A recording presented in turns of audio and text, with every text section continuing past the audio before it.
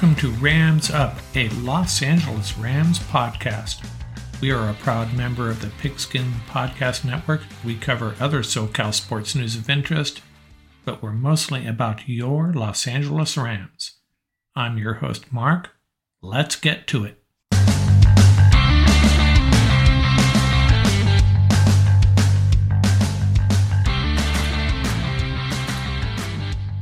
Welcome back, Ram fans. Season 2, Episode 28 of LA Rams Up, your Los Angeles Rams podcast.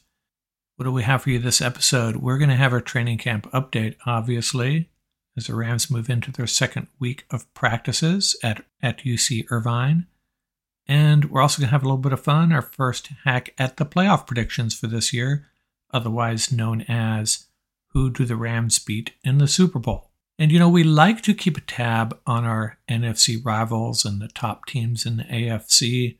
We do that on a weekly basis, but I think it's wise to check in on our biggest rivals, our biggest NFC rivals, and our divisional rivals. And this week, I'm going to have a little segment getting caught up with the Seattle Seahawks. Before we get to our training camp segment, get through some other stuff real quickly.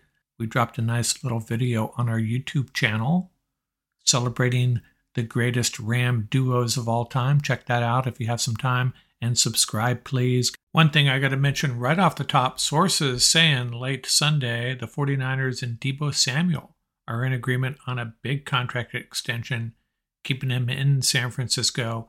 3-year extension worth $73.5 million with $58.1 million guaranteed.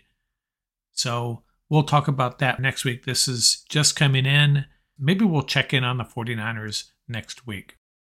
We mentioned that 4 hours of film study clause added to Kyler Murray's contract last year. Boy, that was a bad look for Murray and the Cardinals. Torrey Holt called them out so badly, actually calling out Kyler Murray. The fact that an NFL quarterback has to be basically bribed, is that the right word, to study. Torrey went off on him on this Twitter space. It was pretty funny. Torrey Holt not feeling the Kyler Murray love. But then the Cards rescinded it after all. But damage done, in my opinion. The fact that the Cardinals felt like they needed to put that in there. Boy, that's a bad look for a guy that just got paid to be the leader of an NFL franchise. Now, we're going to talk about the Seahawks at length a little bit later on, but should mention up front here, DK Metcalf gets his extension, 3 years, $72 million. Makes him the highest paid Seahawk player, and he's tied with Stephon Diggs as the 6th highest paid NFL receiver. And another Seahawk note, Chris Carson, their super productive 7th round draft pick running back, has retired due to his concerns about a neck injury. Can't blame him. Maybe makes more sense now why the Seahawks drafted Kenneth Walker III. He'll be paired up with Rashad Penny. Seahawks running game, at least the running backs, will be in pretty good shape. And good news and bad news coming out of Tampa Bay. They signed Julio Jones, the great wide receiver. I'm not sure how much that adds to this Tampa Bay attack, but can't hurt. But then Ryan Jensen, their incredibly gifted center, out until at least November, possibly December, possibly the entire year with a knee injury. So Tom Brady can't be happy about that. That really puts a ding in the Bucs offensive line, and looks like he'll definitely miss that matchup with the Rams in October. I also talked about the Hall of Fame senior finalists and the coach contributor finalists. I'm not going to go through all the details here, but I did not do very good on my predictions, although 2 Rams, Maxie Bond and Eddie Meter, make it to the next round. And the coach that I think is most deserving, can't believe he's not already in the Hall of Fame, Don Coryell, he moves on to the next round as well. So Bond, Meter, and Coryell, the 3 guys I really cared about. Billy White Shoes Johnson did not make it, though. That's another one I'm a little disappointed about. I'm going to touch real briefly on the Dodgers. Could be a trade forthcoming, could have happened already by the time you hear this. I'm just hoping it's not Gavin Lux, but then I looked at the lineup this morning. Mookie Betts is at second base. I'm thinking, well, if Betts is playing second base, then they're sitting down Lux because he's part of a trade and they can't roll him out there. But no, Lux is in left field, and rookie James Outman is making his debut in right field. And what a debut he had. He went off. One of the best Major League debuts you'll ever see, including a home run in his first at-bat. So I don't know what's going on here. Maybe you'll know by the time you hear this. They're not protecting Lux. Maybe they're showcasing Outman. I don't know. I don't get it. Must be some data analytics going on here. I mean, come on, Max Muncy was still in the lineup. Maybe there's no trade at all. I don't know. I mean, they had to replace Zach McKinstry with a position player, and that position player was James Outman, and Outman's out there performing at least for one day. So we'll see. I just hope they don't trade Lux. I don't think that really improves the team that much, throwing Soto in the outfield. Unless Mookie Betts is your new second baseman, go figure. We'll be back in a second with our Rams training camp update. Football fans, DraftKings changed the fantasy game forever in 2012. Now, 10 years later, they're doing it again with Rainmakers Football, their first ever NFT fantasy game. A new way to enjoy fantasy football on a daily basis and a new shot to win millions in prizes. Playing Rainmakers Football is simple. Buy, sell, bid, and win player cards of the biggest names in the game through regular drops and auctions. Build your collection of football stars and enter free Rainmaker Football contests all season long to compete for millions in jaw-dropping prizes. Each week, craft your lineup of athletes from your NFT collection and rack up points. The next generation of fantasy football sports is almost here. Download the DraftKings Daily Fantasy app now and sign up with promo code TPPN. Click the Rainmakers tile and opt in so you can be ready for the next drop. Play free for millions in prizes all football season and build the ultimate NFT fantasy franchise with Rainmakers Football. That's promo code TPPN only at DraftKings. Eligibility restrictions apply. See DraftKings.com for details.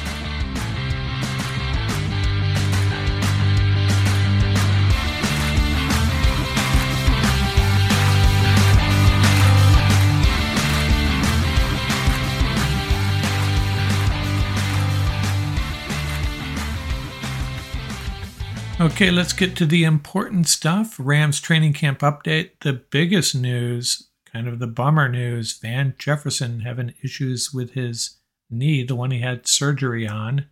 He's seeing a specialist, may have already seen that specialist by the time you hear this. Hoping, crossing our fingers, it's just a minor setback and no further surgery is needed.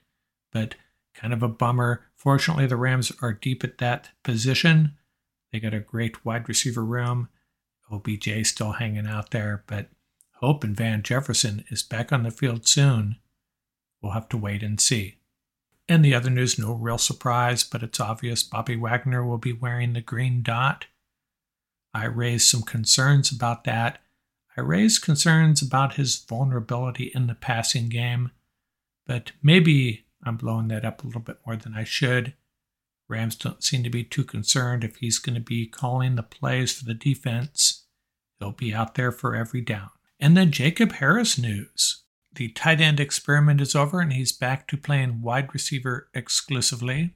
Now, when I first heard Harris was on the outs as a tight end, I was kind of selling his stock. Didn't think that was a good sign for his chances of making this roster at all. But then I heard the Van Jefferson news, and I thought maybe that has something to do with it. So I don't know what to make of it, but Harris is going to have to make this team as a wide receiver and a special teams player. So we'll have to watch that very closely. Probably the biggest standout of training camp so far would be the 6th round cornerback Darion Kendrick out of Georgia. This is the guy that got recruited as one of the top wide receivers in the country. Clemson switched him to cornerback where he played in a college football championship game. Clemson won that game. Then he goes to Georgia after getting into some trouble at Clemson and wins another football championship. gets drafted in the 6th round, I think partly due to his character concerns that he left behind him at Clemson and the fact that he may not be ideal in man-to-man coverage, but Rams loving what they see so far, and they're also loving what they're seeing out of Jacoby Durant. Jacoby, seen it both ways. Drafted higher than Kendrick and expected to contribute pretty soon, and he has been doing really well, making some splash plays alongside Kendrick. So the Rams may have hit on both of those guys. And McVay also talking up Russ Yeast, the 7th round draft pick, the safety out of Kansas. He's taking advantage of the fact that Quentin Lake, the other safety drafted, has not been able to practice. McVay and Raheem Morris very happy with how Russ Yeast has looked on the field. And Bryson Hopkins, reports are he looks very svelte, a little bit faster, a little bit leaner, which could increase his productivity in the passing game. Him and Kendall Blanton apparently battling for that number 2 spot. I see Hopkins as the better blocker, Blanton as the better receiver, but Hopkins looked pretty darn good in the receiving game in the playoffs last year. So really optimistic about both of these guys, to be honest with you. And the Rams are just thrilled with Allen Robinson, his ability to get in sync with Matthew Stafford and really quickly running all the routes, productive in the red zone. They are just ecstatic about what they have in Allen Robinson. And that makes me very happy. I think this Robinson Cup duo, I talked about that great Ram duos on our YouTube channel. Hey, maybe these two are the next great Ram duo, Cooper Kupp and Allen Robinson. Leonard Floyd taking a moment to tell everyone how impressed he has been with Terrell Lewis and how well he is taking care of that knee, which has kind of held him back a little bit, right? Well, he looks 100% in camp now, apparently, according to Leonard Floyd. And don't fret about our edge rushers just quite yet, folks. We were fine before we had Von Miller. We were better when we had him, but we're going to be just fine without him. And I'm wondering, with Trevin Howard unable to practice, is this opening the door for the undrafted rookie Jake Hummel to make this roster? Haven't heard any noise yet, but the Rams are really thin after Jones and Wagner. So maybe Jake Hummel has a chance to make this team. I'll be keeping an eye on him in preseason games as well. And lastly, but not leastly, Tutu Atwell. McVay really happy with the work he's done in the offseason. I still think Atwell has a chance to be a dynamic player. I know a lot of you have given up on him. I have not. And with Van Jefferson slowed by this injury, maybe this is an opportunity for Tutu. He just needs to stay on the field and prove that he can survive the hits that are surely coming. And did you see McVay in his press conference talking about OBJ, saying, "Hey, I know you're listening, OBJ. We want you back." I'm paraphrasing here, and OBJ tweeted at him, "That's my dog." So I got a really good vibe. Really hopeful that OBJ is coming back. Just a matter of time. Probably the biggest battle in camp right now, Coleman Shelton versus Logan Bruss for that right guard position. They're not handing it to Bruss, that's for sure. They're going to both get their shots in the preseason.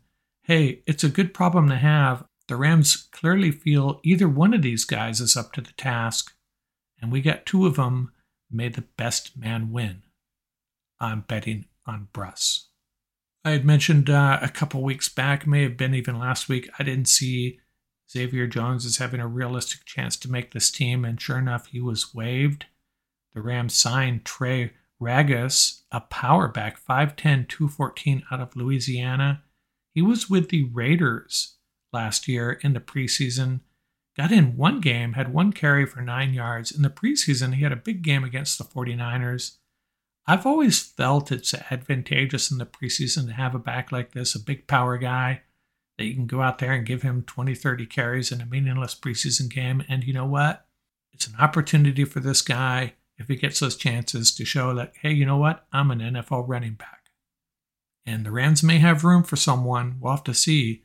But Trey Ragas, expect to see him getting a lot of carries in the preseason. That's my guess. A couple of last notes, not so much practice field stuff, but Rams stuff in general. Rams have 3 players in the top 6 when it comes to licensed product sales. Kupp, number 3, Aaron Donald, number 5, Matthew Stafford, number 6. It's really surprising. In all seriousness, a fan base that is relatively small, but leading the way when it comes to these licensed product sales with these 3 guys especially.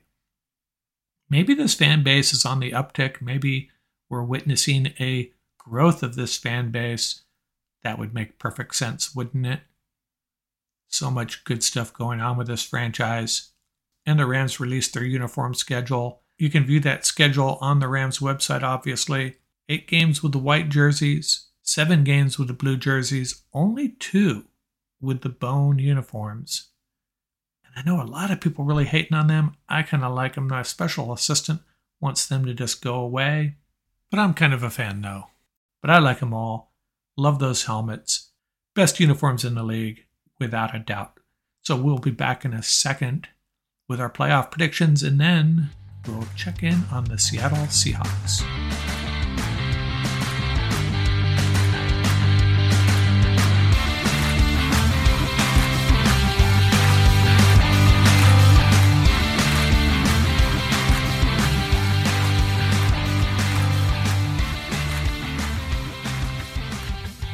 It's way too early for this, but I am going to offer up my predictions for the NFL season.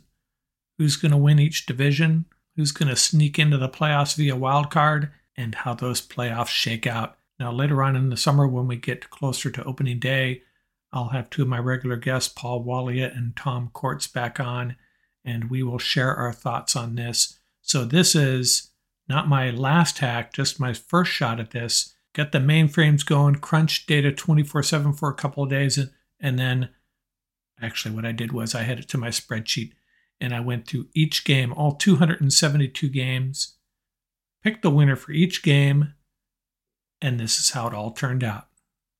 Our Rams finished 12-5, taking the NFC West. The Eagles, Vikings, and Buccaneers win their divisions. Yes, the Vikings, 12-5. And who are my wild cards? The Cowboys, the Packers, and get this, the Lions. And I'll explain that in a second. In the AFC, the Chargers take the NFC West 13-4. The Bengals, Colts, and Bills win their divisions. The Bills with the best record in football at 14-3. The wild cards, 2 more teams from the AFC West, the Chiefs and the Raiders. And the final wild card, the Tennessee Titans. Now, you're probably wondering, what the heck, how do I have the Lions in the playoffs, and who missed the playoffs? One team of note, the Denver Broncos. And another thing that came out of this was the Seattle Seahawks finished 8-9. Now, if you listen to my checking in on the Seattle Seahawks segment, you probably won't find that too surprising. So let me explain some of these before I move on to the playoff picture. How did the Lions come away with 10 wins? Well, a lot of people just look at a team, make an assessment of how strong they are, and go, hey, you know what? They're an 8-win team. They're a 9-win team. They're a 7-win team. That's a faulty approach. You got to look at the schedule. It's kind of obvious. And I have the Lions getting wins against the Eagles on opening day. That would clearly be an upset. And then wins against the Commanders, the Dolphins, the Bears, the Giants, the Jags. I have them beating the Vikings once, and then the Jets and Panthers, and then the Bears a second time. So I don't think that's too outlandish that the Lions could win all those games. Now, I'm not going out there and betting on the Lions, but I don't think it's that far-fetched for them to get to 10 wins. In actuality, they probably won't, but that's what I'm rolling with for now. I'll update this later on. And how did the Broncos miss the playoffs? I had them finishing 9-8. And you're asking, how did this team that added Russell Wilson and has a great defense, how did they lose 8 games? Again, let's check in on their schedule. I have them losing to the Raiders, Chargers, Titans, the Raiders again, the Panthers, the Ravens, the Chiefs, the Rams, and then the Chiefs a second time. All of that seems entirely plausible to me. And that's what I went with. And by the way, when I made these picks for each of these games, I made no consideration of what their record was week to week. I just went down line by line, 272 games, took a stab at who's going to win. Is that a foolproof method? Absolutely not. But that's what I got. Now, so I also wanted to talk about Seattle. How did Seattle get to 8 wins? I have them winning at home against the Falcons, the Cardinals, the Giants, the Panthers, the 49ers, and the Jets. And to me, as tough as Seattle is at home against everyone except the Rams, makes a lot of sense to me. And I also have them with road wins against the Lions and Saints. Can Seattle get the 8 wins? Absolutely. And like I said in that earlier segment, that 5.5 over-under win total for the Seahawks is awfully tempting on the over. I think the Rams came in about where I would have expected if I took a guess before I did the line-by-line game picks. I saw someone on Twitter predicting the Rams would go 14-3. Folks, that's not going to happen. Look at this schedule. It's just brutal. The Packers, the Vikings, the 49ers twice, the Cardinals twice, the Chiefs, the Broncos, the Chargers, and the Raiders, and the Bills. And maybe I should include the Cowboys. So Rams getting to 14-3, highly unlikely. I got them at 12-5. Again, we'll revisit this later on, maybe do it every few weeks, update my game-by-game picks and see what I come up with. In the playoffs, first round in the NFC, 2 NFC North teams face off, and the Vikings end the Lions' dream. And the Packers go on the road and beat the Eagles. Cowboys and Buccaneers in Tampa Bay, and Tom's still too good in the playoffs, still better than Dak Prescott in crunch time, and the Buccaneers and Tom Brady advance. In the AFC, the second-seeded Chargers take care of the Titans. In the AFC, the second-seeded Chargers take care of the Titans. And how about this matchup? Kansas City travels to Cincinnati, and they get their revenge. Chiefs pull out the win to advance and knock off the third-seeded Bengals. And the Raiders also go on the road and take care of the Colts. Next round, Packers travel to Los Angeles. The Rams finally get the Packers in the Dome in January and take care of business, take care of Aaron Rodgers and the Packers to advance to the NFC Championship. And the Vikings at home against the Buccaneers, and they get it done, potentially ending Tom Brady's career once and for all. The Vikings advance. And the Bills are just too good, too balanced, too deep. They take care of the Chiefs at home and the Chargers. How about this game? The Raiders and the Chargers at SoFi. Home game for the Chargers? Well, sort of, kinda. That would be a crazy atmosphere. But the Chargers find a way to win. They've learned the lesson from the Rams. Be prepared to deal with the crowd noise when you have the ball. If you're prepared for it, it's not that big a deal. Chargers are the better team, and they advance. But they have to travel to Buffalo, of all places, and they can't get it done in the AFC Championship game. The Bills advance, and the Vikings travel to Los Angeles, to LA teams in those championship games, and the Rams take care of the Vikings quite easily, actually. And the Super Bowl, Rams and Bills in Arizona. Last year, that's what I predicted. I was half right. This year, I'm rolling with that again. Not too exciting, probably. Kind of going chalk when it gets to the Super Bowl. A lot of people predicting this matchup. Rams and Bills in Arizona in the Super Bowl. And what do you know it? The Rams pull it off for their second straight Super Bowl win. Now, this is not my final answer. I'll be coming back to this on occasion. And like I say, I'll have my regular guest back on to do a roundtable discussion on this, compare some notes. That'll be a lot of fun. But that's it for now. Rams over the Bills in Arizona in Super Bowl 57.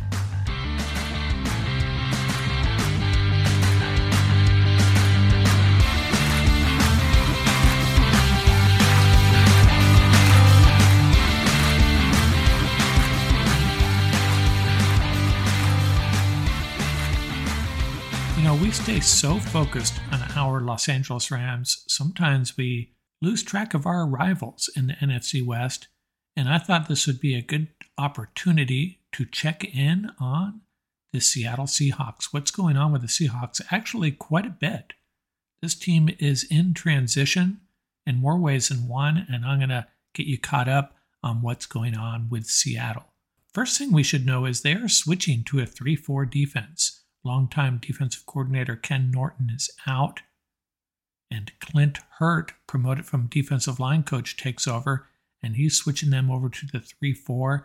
Be interesting to see how that impacts the production of Jamal Adams, their great strong safety, whose numbers have slipped, especially in the sack department, and Jordan Brooks, their middle linebacker, taking over leadership of that defense from Bobby Wagner.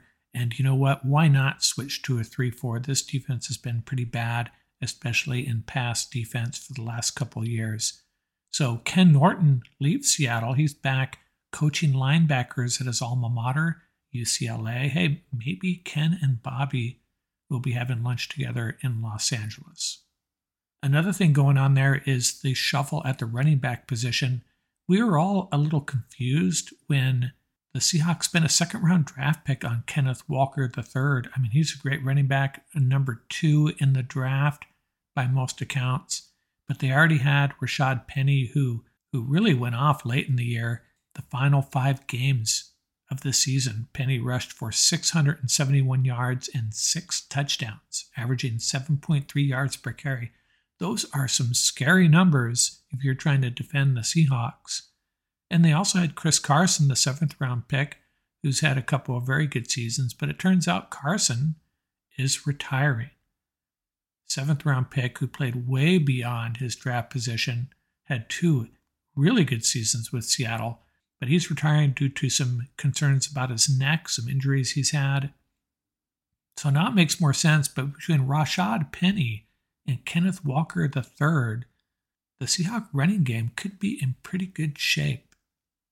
And helping that is the fact that they've finally addressed the offensive line, spending their first pick on Charles Cross. He'll move right in at left tackle, and by all accounts, he's going to be a good one. They also drafted Abraham Lucas in the 3rd round. He's got a shot at starting at guard.